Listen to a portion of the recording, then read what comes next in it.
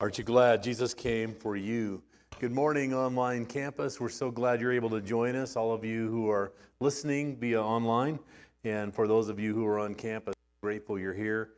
Glad that you're a part of what's going on through Advent. And today we're going to be focusing on peace. And we talked about hope this past week. If you have your Bibles with you, Micah chapter 5, verses 4 and 5. I'll give you a moment to find that because you may have to look in the front to find where Micah is. It's not a big book. It's a book in the Old Testament. If you have a Bible like mine, it's on page 787. Does that help you at all or no? Okay. Micah chapter 5, we'll look in just a moment. I do want to say that tomorrow night, guys, the chili cook-off, if you don't want to enter the competition, that's fine. Just come hungry. And you can try some of the chili that's going to be there. We're not expecting every guy to bring a pot of chili, okay? Just bring an appetite. And as far as the teaching, Lawrence is bringing that. I'm excited. We're going to be focusing for over the next few months on some apologetics and answering some questions that many of us have had as we course through the scriptures and walk through our faith and get challenged by people that are around us. And it'll be really a great time. So we'll be eating chili and learning about Jesus and our faith and being strengthened in that. That'll be a great time. So come and join us. Invite some other guys to come and hang out. The more, the merrier. You're all welcome. I'm planning to bring enough chili, so we'll have plenty. Okay. But if you want to enter, bring it, and we'll judge it, and all of us will make a decision. Okay. All right, let's stand for the reading of God's Word. Micah chapter 5.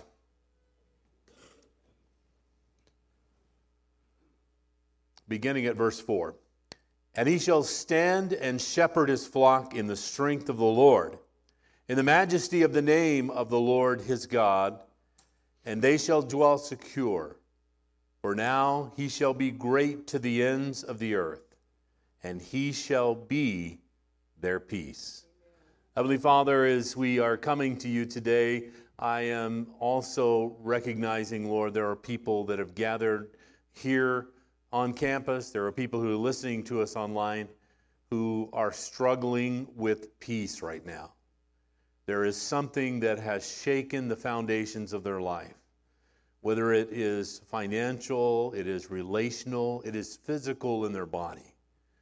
They have been shaken in a way that has called them to question the peace that they had had in the past. Maybe it's just circumstances of life and the busyness of life, and people are putting in extra work and extra hours. There's anxiety and pressure and deadlines, and it has removed peace in this moment. And so, God, we ask you to speak to us through this passage today, through this moment of Advent, about what peace is and how we may obtain a peace that lasts even in storms and difficulties and challenges. And we'll be careful to give you the praise and the glory for that in Jesus' name. Amen. Amen. And God bless you as you're seated.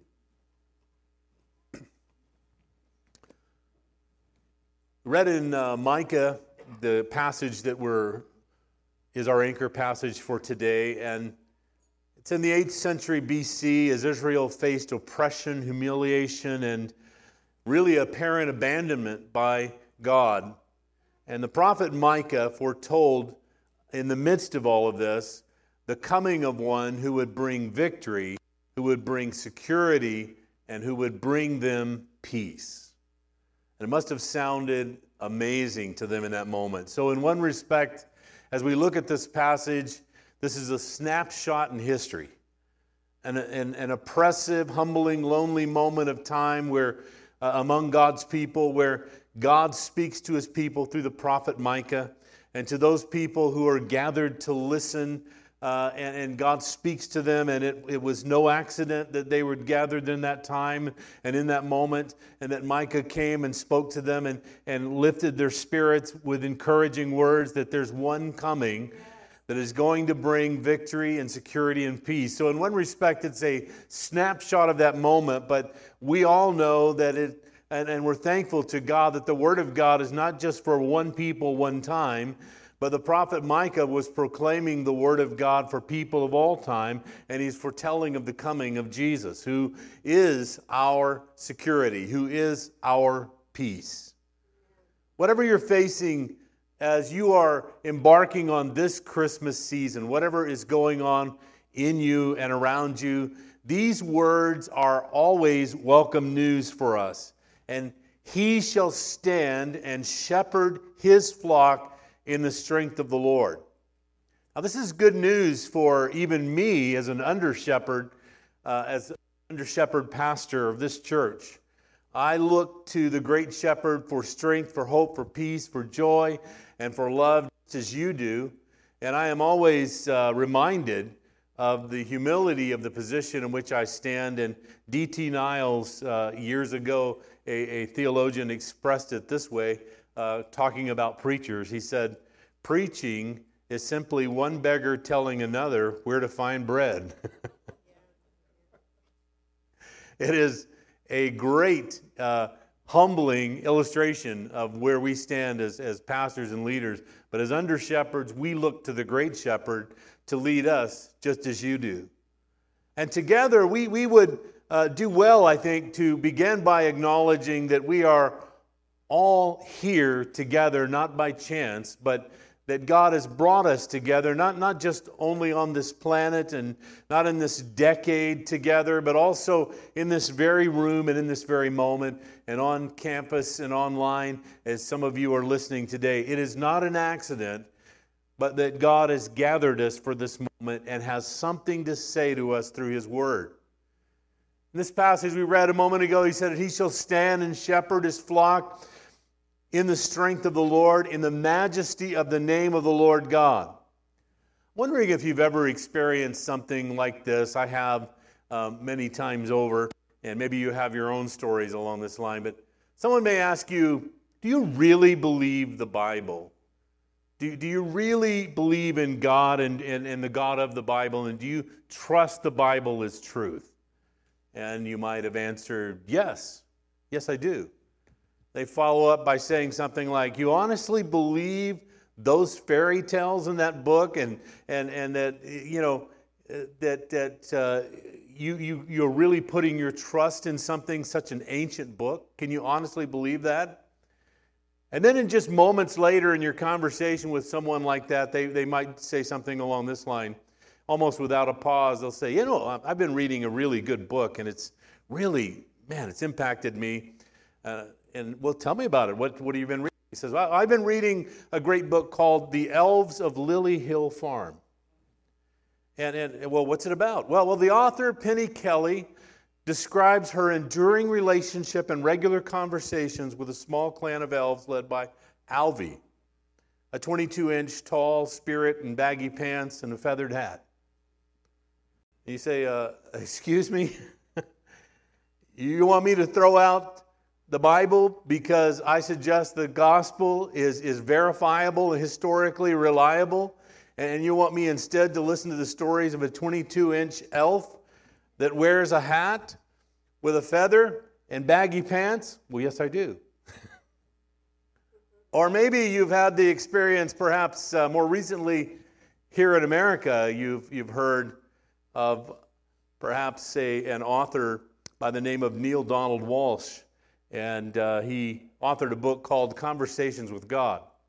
And he's done a number of lectures. I had a chance to watch him and see what he had to say. And, you know, when they tell you, hey, I've been reading after this author and he's having conversations with God, and it will really blow you away. And so your temptation would be, hey, I also have conversations with God, right? But everyone knows that you don't hear from God. Only Neale Donald Walsch hears from God. He's the only one that can have conversations and gather audiences to tell them what God is saying. And Neale Donald Walsch told of a story or an encounter that he had with a woman who came to him one time in his lectures. And it describes for him, he says, this is a defining moment for him as an author, as a writer, and in what he was setting out to do. And so she comes to him and she says, thank you for introducing me to a God I can fall in love with. Now, if you have read or listened to the retelling of Conversations with God, you know that the God that he is describing is pictured in Scripture, but it's not God. It's rather a deceiver. The Bible warns about this in 2 Timothy chapter 4, verse 3. For time is coming when people will not endure sound teaching, but having itching ears, they will accumulate for themselves teachers, shepherds, to suit their own passions. Thank you for introducing me to a God I could fall in love with, one who agrees with the way I think life should go. The gospel, often the two-edged sword of the gospel, cuts before it heals in each one of us. It is something that we don't want to hear, that we have to abandon being God of our own lives, surrender our lives to Him. But you have probably had situations like this where people that you love or trust or co-workers, people that are around you who will not believe this book, but will believe almost any fairy tale or fantasy or something that pops up in popular culture and will gravitate to us. And I want to say to you, don't be ashamed that you believe in the Word of God. Don't be ashamed to stand up and say, this is the truth and I'm walking in it. Neil, his logic, he had a particular lecture that I was watching, and I was kind of amazed by what he was saying, but he basically was saying that we shouldn't judge people. He says, you see a homeless guy and he's wanting money for beer or liquor, just give it to him. Who knows? He might need, another beer, and that might just make his day, and help him. And when I heard that, I thought, Neil Donald Walsh has never been to an AA meeting. I certainly have. And let me explain the context. I've been there as a guest speaker. I've escorted a number of addicts to several AA meetings. And in all those meetings, I have never heard anyone say something like, I want to thank God for the person who gave me more money to buy liquor. It changed my life to have one more drink that day. But I have heard people say something like, I want to thank God for sending a person to tell me about Jesus. I want to thank God for sending someone to give me food, to share a coat, to bring a blanket during a season that was cold. And that turned my world around and got me to thinking, there's hope, there's an opportunity. The world is looking for a shepherd to lead them, but the shepherds that they choose are often wolves. They're not shepherds at all. They're after their money. They're after their influence, their applause, whatever it might be. That's what the world is seeking. Don't ever be ashamed to stand up for the Word of God and worship Him and praise Him in public as well as in private. We are not left to the wolves of this world as the sheep of God's pasture. We have a great shepherd who leads us in wisdom, in strength, in safety, and in the majesty of the name of the Lord our God. And He shall dwell secure, this passage says, for now He shall be great to the ends of the earth. And they shall dwell secure, for now He shall be great to the ends of the earth. The one who is the victor is also humble.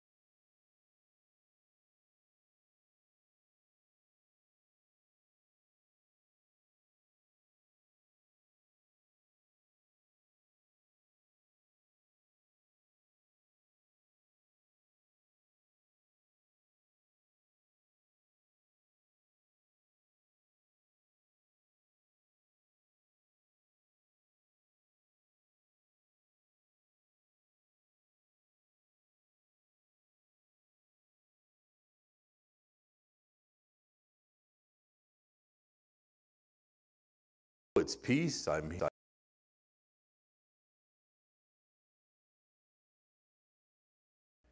Because when I leave, trouble's coming.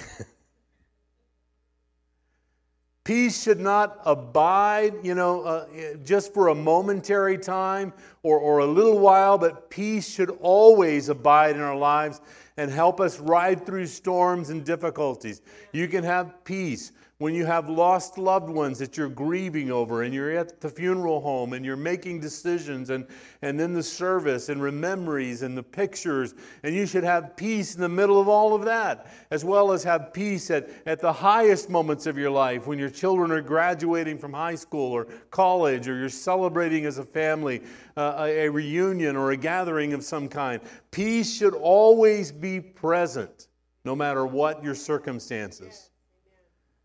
The Bible says, and he shall be their peace. It's a different kind of peace than the world tries to pass off to us. Let's get a treaty. Let's just agree that, if Satan is pushing us around, we'll just, we'll have some kind of an agreement where he just lays off of us for a little while. Maybe we won't go to church as often. Maybe we won't get as involved in things as we were before, and that'll bring a little peace. My husband really doesn't like it when I go to church and always brings about a fight. My wife really doesn't like it when I bring myself and my kids to the church. She's embarrassed and she thinks that it shows bad on her. And so maybe, if I don't do those things, then peace will fall on my household. Are you hearing me? Peace is a proximity issue. How close are you to peace? Is he your anchor? Is he your source? Is he your strength? It's easy for us to get focused on the storm and to drift away. Inviting our worship team to come this morning. Just drift slowly away from a sense of peace. And we find ourselves just overwhelmed with concern, in a sense that everything that's urgent is just calling out to us and pulling us away. And we are like Martha instead of Mary. We're setting out the plates on the table, and we're mad at everybody who's not helping us, and we're trying to get this thing, we're trying to fix the world and fix the family and fix the Christmas and fix everything that's going on. And there's Mary just sitting at the feet of Jesus, and Jesus saying she's done what's needful. So in the midst of all your turmoil and storms, sometimes what's needful is just to sit in the presence of peace. Jesus said, there's a peace that I give you that the world can't take away. You have me in your life. You can walk through every difficulty and every challenge. It's okay that everybody doesn't have, their silverware, and everybody doesn't have a cup next to their, plate, and that this one has a stain on it and that one doesn't, or whatever. It's okay. We'll fix that stuff in time, but let's do what's needful. Let's sit at the feet of Jesus. When we have adjusted our proximity and we've invited God, we come to real true worship, and we've invited him to be our peace, and that is on a daily basis. I know that some of you are listening online, and some of you that are present here today are, having challenges in your life on a weekly basis, monthly basis, maybe daily basis. Might be something at work. There are storms that come into our life and in Michelle and I's life. We welcomed one recently, a big storm that, is very challenging for us. And the anchor for us, though, is Jesus. He's never failed us. He's always been good. He's always come through, and we have no reason ever to doubt him. No matter what goes on, no matter what the circumstances are, we have always trusted him, and nothing is going to change that going forward. No report, nothing anyone can say will change that. He is our peace. And what we love to do when difficulty and challenges come is to press in closer to him. Just as close as we can, because he brings that peace, that calm, that stillness in the midst of that storm. We can hear his voice saying, I'm leading you each day, step by step and moment by moment. If you're here this morning and you need that kind of peace that we're talking about in your life, or you're online and you need that kind of peace, we want to pray over you. As always, I want to pray over those that are online first, and then I want to come down here and Michelle and I will stand and pray with you. But take a moment and say, where am I like in the anxiety levels in my life? Am I really letting Jesus be my peace? I want to move in and press into him. And Pastor, I'd love for you to pray with me about that. Those of you that are online, if you have others in the room, gather together, join hands, and we want to pray the peace of God over you. Father, I thank you for our online community. I pray that you would just fill the room where they are right now with the peace of God. Peace is a proximity issue. If we have drifted, we are sorry, Lord. We are coming home to stand in your presence, to be anchored in you. There is no other source that will bring peace for us. We are not going to have any contractual agreements that are going to bring about peace. There is really only peace in you because you are peace. And we anchor ourselves in you in the midst of this storm, and we invite you to come and to do the work that only you can do, Lord Jesus. Bring peace to every heart and every life. We're going to give you the glory and the praise for that in Jesus' name. Amen.